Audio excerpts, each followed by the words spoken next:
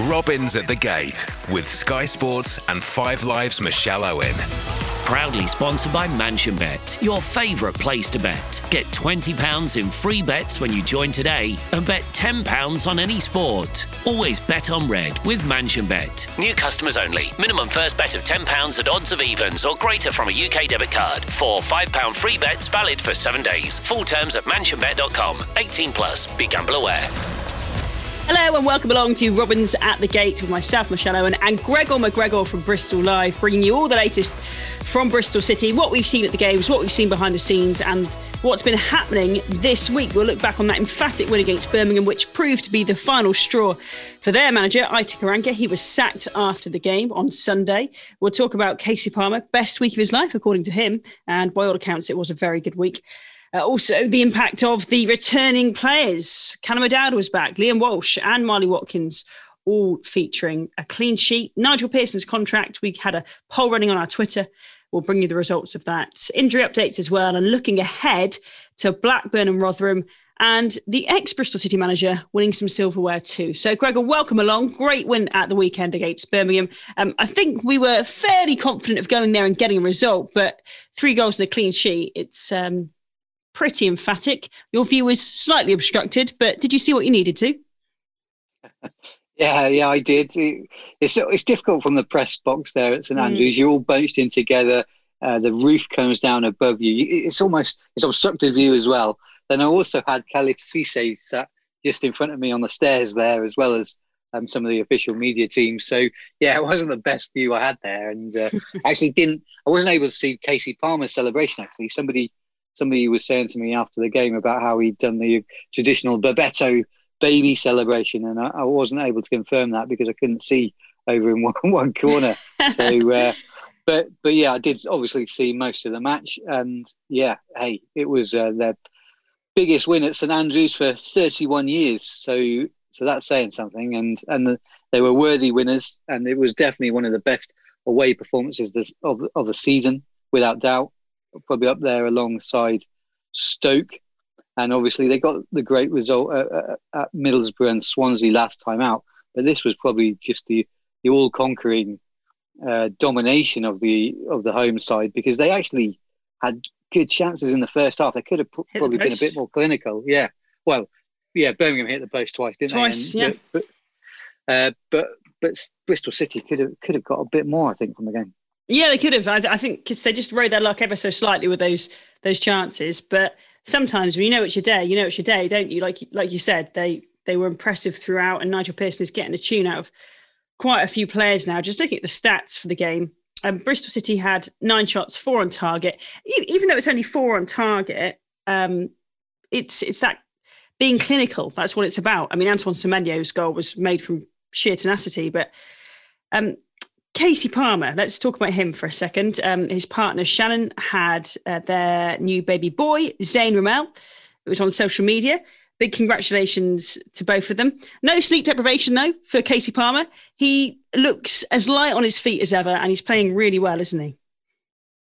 He is. I mean, this spell of games he's had, we've just seen the best of him. It's kind of weird. He's always had that talent, and fair play. Nigel Pearson is getting it out of him. I said to Kasey after the game that was possibly his best game in a Bristol City shirt yet. And he's tweeted, hasn't he, since, saying that this is basically it was his best week of his life, I think he said. So, that's lovely. Yeah, congratulations to on the birth of little Zayn. Great name, Zayn. Love that. Yeah, and yeah, just going back to what I was saying before, he actually started the game a little bit slowly because there was a dreadful kick out by Etheridge, and it sort of landed straight at his feet, and he could have played in, I think it was Naki Wells in on goal, and he just got the through ball wrong, and I was a little bit surprised because that's sort of his bread and butter, isn't it? We would just expect him to make those passes. So I was thinking, okay, maybe if KP's not quite on it today, then they're going to struggle. But I don't know if it was the lack of sleep or what, because he said after the game that he only had the Friday training session coming into the match, and Nigel Pearson had said to him, "You're playing, you're starting." So I don't know if he was like fired up a little bit after that, because he absolutely threw himself into challenges, and I can't remember who it was. I was listening to one of the other players after the game, and they were saying that Palmer does like a challenge. He loves to throw himself in. And maybe some people don't associate that with him, but No, he does actually. You wouldn't. When you look at the stats, he makes as many tackles as anyone in that Bristol City side. So he is pretty important in terms of winning back the ball as well as the creative stuff. So I wrote afterwards that not only did he assist Callum O'Dowd, he assisted himself with that first goal because he obviously won the ball high up the pitch off Raheem Harper. And yeah, it was a great finish, wasn't it? And a top display all round. Yeah, really calm. He just seems to have a calmness and an air about him and a determination as well. And for a number 10, you might not expect someone to have that tackling ratio, like you said. Just wondered actually about Narky Wells. Opta had him down on the left. Is that why he played most of the game, would you say? Because we were a little bit critical of Dean Holden for sometimes putting him out there, but how did he fare out there? I know he got booked. Yeah, he did play out there. It was, I'm just trying to think back now. It was because they have been playing 4-1. It was more of a 4-2-3-1, wasn't it? Yeah, for this one, it was a 4-2-3-1, you're right. And yeah, he played okay out there, but I don't think it gets the best out of him still. But I do accept that there are going to be times where you can't really afford to play two up front. But it will obviously depend. Nigel Pearson has explained before that it depends on who is available match to match, which players they can get in what positions. Steven Sessegnon has done a pretty good job down the left-hand side. So I'm sure we will see at some point again three at the back, but they are missing a lot of centre-backs. Nathan Baker wasn't quite ready to come back for this one, but he's obviously not too far away. Zach Viner couldn't come back in. Him and Adam Nye had not been past fit according to the return to play protocols. So yeah, basically he had a few decisions to make at the back there, and obviously went with the 4. And yeah, it's done the trick, to be honest. And Bristol City played very, very well. Yeah, and it was great to see the return of Callum O'Dowd. He scored. Liam Walsh and Marley Watkins as well. Is he someone we might see feature a bit more, do you think? I think so, because I went down in midweek to Weston-super-Mare and I watched the under-23s and I saw those 4 guys coming back into the team, the senior players, Liam Walsh, Nathan Baker. Baker obviously didn't make it for this one, but he can't be too far away. And yeah, Watkins was playing up front for the under-23s and he played that same role when he came off the bench on Saturday. And just judging from Nigel Pearson's reaction, because I was sat right next to him at the Optima Stadium, and also very well, I could see obviously his reaction from the press box at Birmingham. And I can just tell that he's been really appreciative of the role that Watkins has played, just being physical up front, winning free kicks, which he did pretty well when he came off the bench at the weekend. And yeah, basically, I think there is probably a role for him. Just quickly, I wanted to mention Noah Masengo, because he was man of the match for me at the under-23s game. Yeah. And I'm really glad actually to see that he then started the match. It obviously made an impression on Pearson because he saw fit to start the Frenchman in midfield. And I thought he was excellent. He's so energetic. The thing about Masengo is he's still just 19 years old and he has really developed physically. When I saw him at Western, I thought, hold on a second, he has changed, but sort of really physically matured. He's so much more muscular, so much stockier, and really tough to knock off the ball. I think he's going to develop really nicely. People are so quick to write off young players. Yeah, but he is still a teenager, and he's got all this experience. I do think he is still a top prospect. Yeah, interesting, because he couldn't get on the pitch the other day. So that was the other week when there was the injury crisis and all those head injuries. He wasn't turned to. Instead, young Sam Pearson was, but he got his chance. Good for him. Yeah, just on that, I was going to say that there's like a parallel to, if you remember when Mick McCarthy came in at Cardiff, and there was some headlines early on that he dropped Harry Wilson. Wilson I remember. Yeah, wasn't straight in. And I just think with the size of squads, you just can't play everybody. So some players have got to be a little bit patient, wait their turn. They will get a chance. And I think that's what's happened with Masengo here.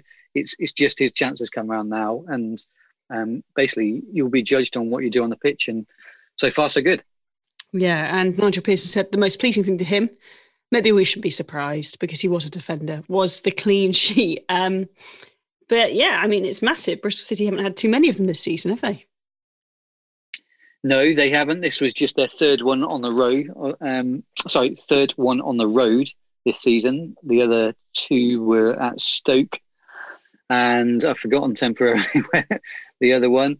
So we can't expect Cardiff. you to remember every single result, but it was the November game, Cardiff, wasn't it? In Cardiff, yeah. Seven-side derby. How could I forget that one? So Wow. yeah, we've been due one. That's for sure. And when we spoke to the manager after the game, there were so many positives, but he picked out the clean sheet as being the most important thing, because it's the what the team achieves together. So they definitely need to improve defensively if they're going to challenge the top 6. We know that they've before this game, I haven't checked since, but before this game, they're the 3rd worst defence in the league in terms of the amount of goals conceded. So they've got lots of work to do on that front, probably the most work.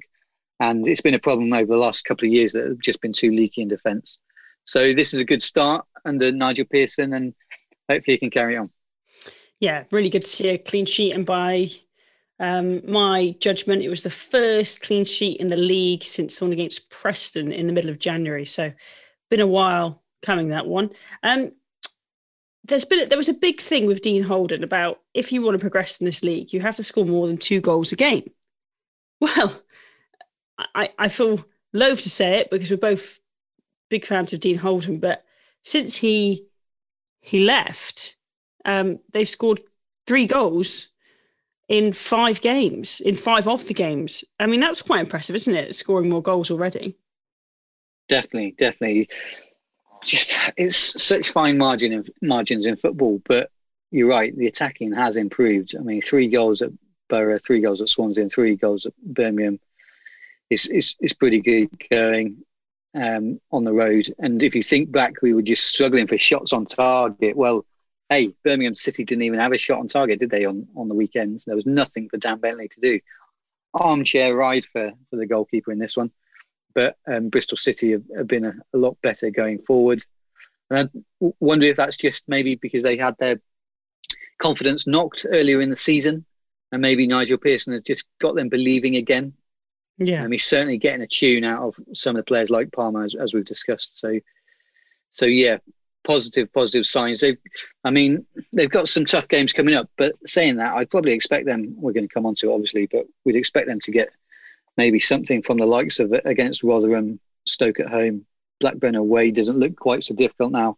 No. So yeah, I just wanted them to really turn the corner and start getting some momentum, because I don't think, we sort of said this before, I don't think Pearson could sort of lose every game, just get a couple of scratchy draws and expect to be appointed manager. He needed to show a bit more than that, and he is doing that. So I think it's just a matter of time actually before they probably tie him up to a new deal. What do you reckon, Michelle? Do you reckon an international break? I'm thinking it might be a good time for that.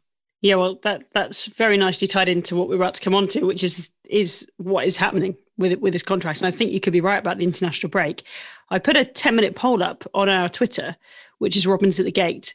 I thought I said it for 10 minutes. I said it for 24 hours. So, if you're listening to this on Monday, you can still vote in this poll. But at the time of recording, and it had been going for quite a few minutes, I asked, would you offer a long-term deal now to Nigel Pearson? Now, this isn't scientific because there are many people that have Twitter that, lo and behold, are not Bristol City fans, so anyone can vote on it. But 73% of people saying yes, right now, they would give Nigel Pearson a long-term deal. And you can't disagree, really, because, everything we've been saying the last few weeks in the pod, he does pretty much deserve one, because I know, has it been 5 games now? Borough was his first. And okay, they lost to Bournemouth, but it was a better performance than it would have been a week ago before, or 2 weeks before. And the QPR game, I think maybe you can give benefit of the doubt, say a bit of an anomaly in terms of the head injuries that happened, and therefore unable to make more substitutes. But the other 3 games, absolutely terrific, especially Saturday. Okay, the Swansea one, fortunate, but especially Saturday, really impressive. So I would be surprised if they weren't looking at it. I don't even think what happens in the next couple of games, unless it's absolutely dire, would probably affect the board's thinking too much, Gregor, because international break coming up, like you say. So they've got a break from the 20th of March till the 2nd of April, till Good Friday. nearly 2 weeks really to get this tied up. I don't know Nigel Pearson personally, and I'm not sure what his approach would be, but I know if it was myself, I would want it sorted sooner rather than later so you can focus on what you want to do on the pitch. But would you not think, Gregor, for him to sign a longer term deal, he's going to need some assurances about what he can do in the summer? Because I think there are parts of the squad which should be challenging for the playoffs next year. And that was the goal this year, let's not forget. But they are going to need to bring in more players. They're going to have to spend a bit of money, I feel. So if you're Nigel Pearson, are you going to the board saying, yes, I'll stay if you can back me in summer? Yeah, sure.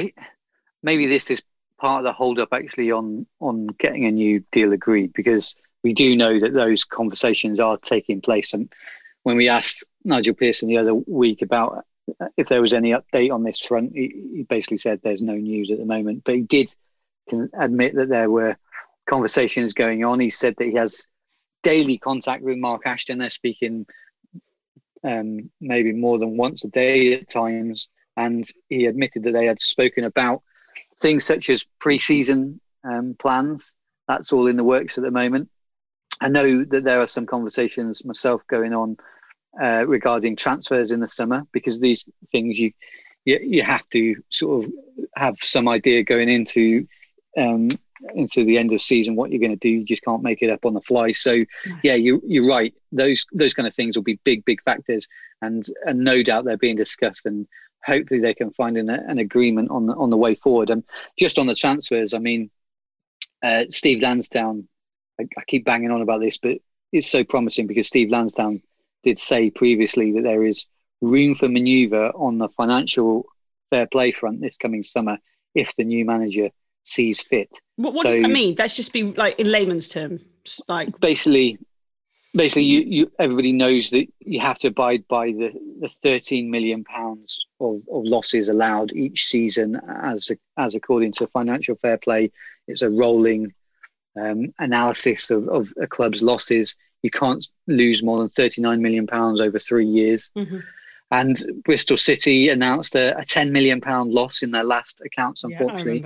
But they did have a 10 million pound profit the year before, which was mostly from around 30 million pounds of sales of players, including the likes of Adam Webster.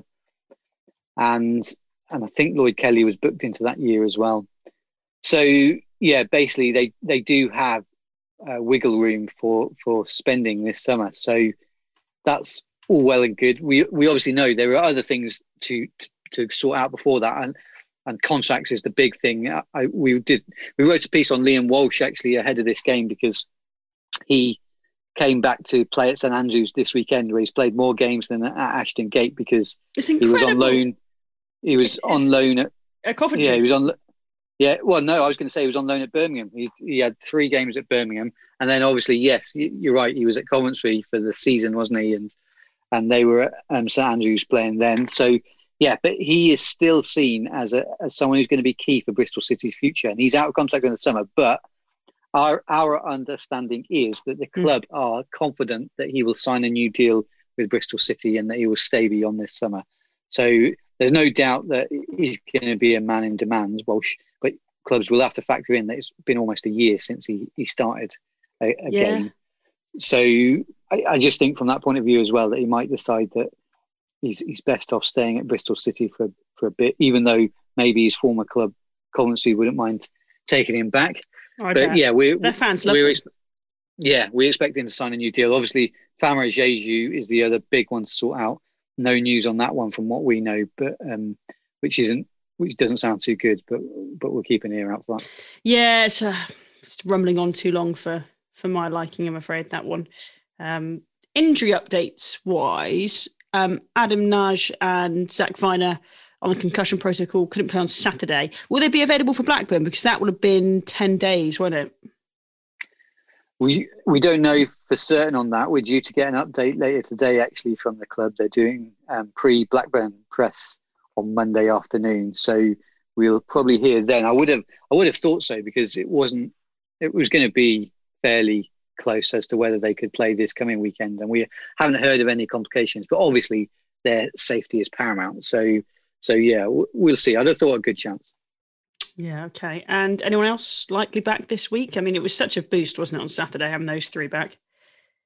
I think Nathan, as I said, Nathan Baker can't be too far away. He played 65 minutes, the same as O'Dowda and Watkins over in the under-23s game. So the under-23s have another game tomorrow, but it's away from home. So yeah, he'll be one for us to ask on later. But yeah, fully expect him to be back soon, and he'll be a massive boost. Obviously, hasn't played this season, and I just think they could do with another sort of aerial presence at times, especially on set pieces, because they've got such a terrible record at defending set piece. I think they're still the worst in the league. I think they're so aware of it as well. I think Nigel Pearson is so aware of that. You know, it's something that he'll definitely want to be working on. So the sooner Baker comes back, the better. But I hate to say it, but I just feel like he's so injury prone. You know, I just feel a bit on edge when he's on the pitch. He's such a good player. Yeah, he's another one of these guys who's out of contract in the summer, along with Jack Hunt, Jamie Patterson, Andy Vyman as it stands, although we expect him to stay for another year because he's got an option year in his contract. But yeah, just with Baker, I just wonder, like many of the guys, are we going to see some really, really good performances from him between now and the end of the season? Because he might have to prove that he deserves another contract, and that might be a real motivation for him.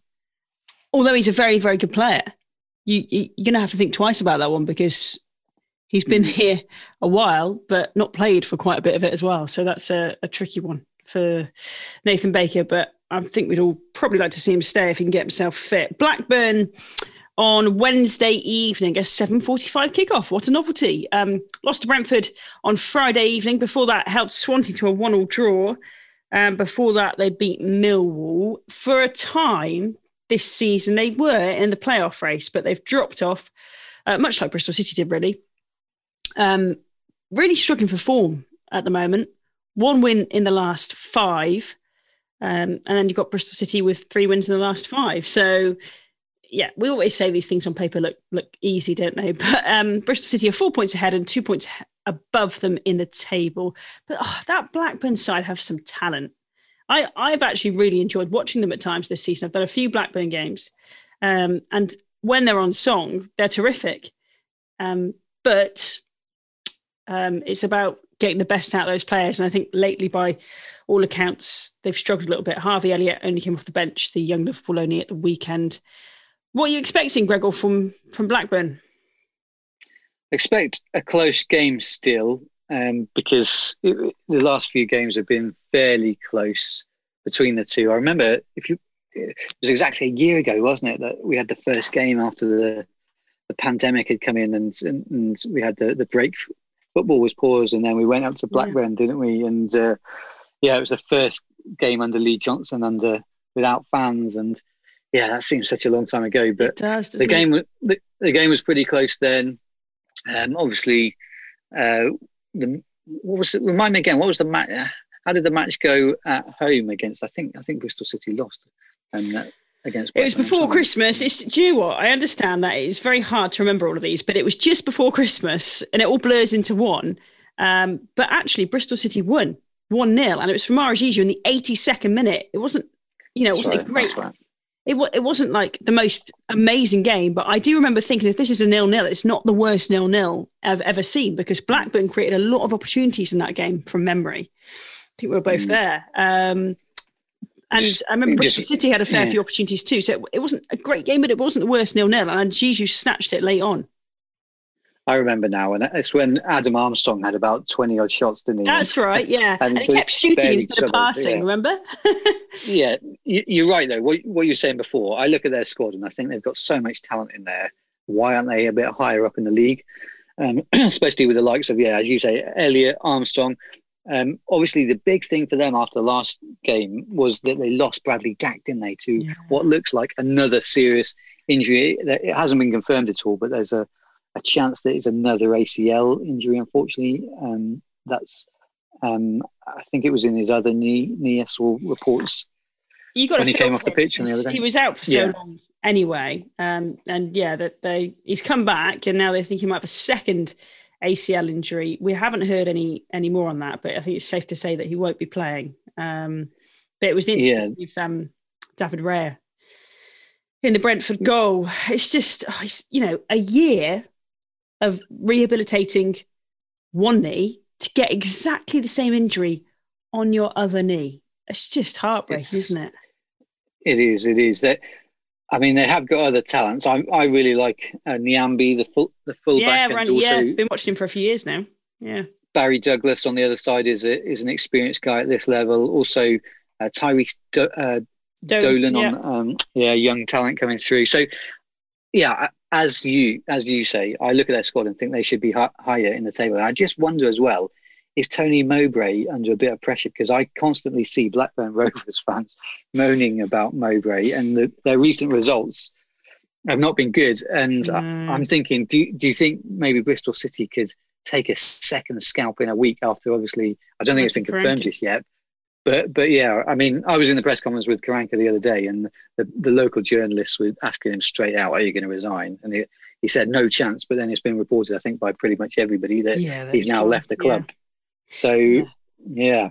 So Bristol City taking scalps. Well, just on a side note, I don't think managers would ever resign, because look at the payoffs they get. Most managers wouldn't. Okay, so that's Blackburn. What about Rotherham? They've had a huge gap. They're meant to be playing Watford on Tuesday evening. We're recording this before that has happened. But they've had a COVID outbreak. A horrible reminder to us that it's still a massive threat to sport, football and games being postponed. And as such, they have not played since playing Sheffield Wednesday on the 3rd of March. A bit of a baptism of fire to come back to, isn't it? Watford. And then Bristol City at Ashton Gate on Saturday. Rotherham have lost a little bit of ground by not playing these games, but they've got so much ground to make up, Gregor. They've only played 32 matches. It's quite incredible. 4 games in hand, isn't it? Four games in hand. Yeah, and only one win in the last 5, though. Birmingham are above them, but the problem with games in hand is that you have to win them. So, quite incredible. Their season is going to be defined by those games in hand, isn't it? What are you expecting from Rotherham? I mean, they're always struggling a little bit down there, aren't they, when they're in the Championship, with respect? Yeah. I wonder if they'll benefit from having this sort of break, but obviously I'd be very worried if they were going straight into this game, because there'd be a little bit of pressure perhaps. You can't play down the effects of COVID, and we did see a really laboured performance from Bristol City when they were affected, and then they played Derby, if you remember, back in November off the back of their COVID outbreak. So, maybe Rotherham will have some problems, and it'll be interesting to see what kind of side they put out against Watford, how they get on in that. And then obviously they're on the road to City. And I think City will be looking at this game and thinking, we've got to get something. Our home form has got to turn at some point after 5 defeats in a row. I can't see that extending here. I think they'll have a chance of getting something, but maybe it might be a draw. Bristol City's still got the fewest draws in the whole division. It's something that Nigel Pearson has mentioned a few times, that they just either lose or win, and if they could just hang in there in games and pick up a point, it would really help them in the league. So I think it will be tough against Rotherham, because Rotherham really outplayed them up at the New York Stadium back in December. It was really was one-way traffic. It was probably one of the worst away performances of the season, actually. And I've got some players in there that I quite like. I like Crooks in the middle there. Their front three posed a lot of problems. As I say, I think it'll be close. I think it'll be close at the weekend, but I do expect City to probably get something from this game. Yeah, me too. Fingers crossed, and hopefully break the bad form at Ashton Gate. We will have a price boost to you from MansionBet on the Blackburn game. I will tweet it from Robins at the Gate, our Twitter account. Just quickly before we go, Gregor, congratulations to Lee Johnson winning the Papa John's Trophy with Sunderland. Is that the first silverware he's won as a manager? It is, isn't it?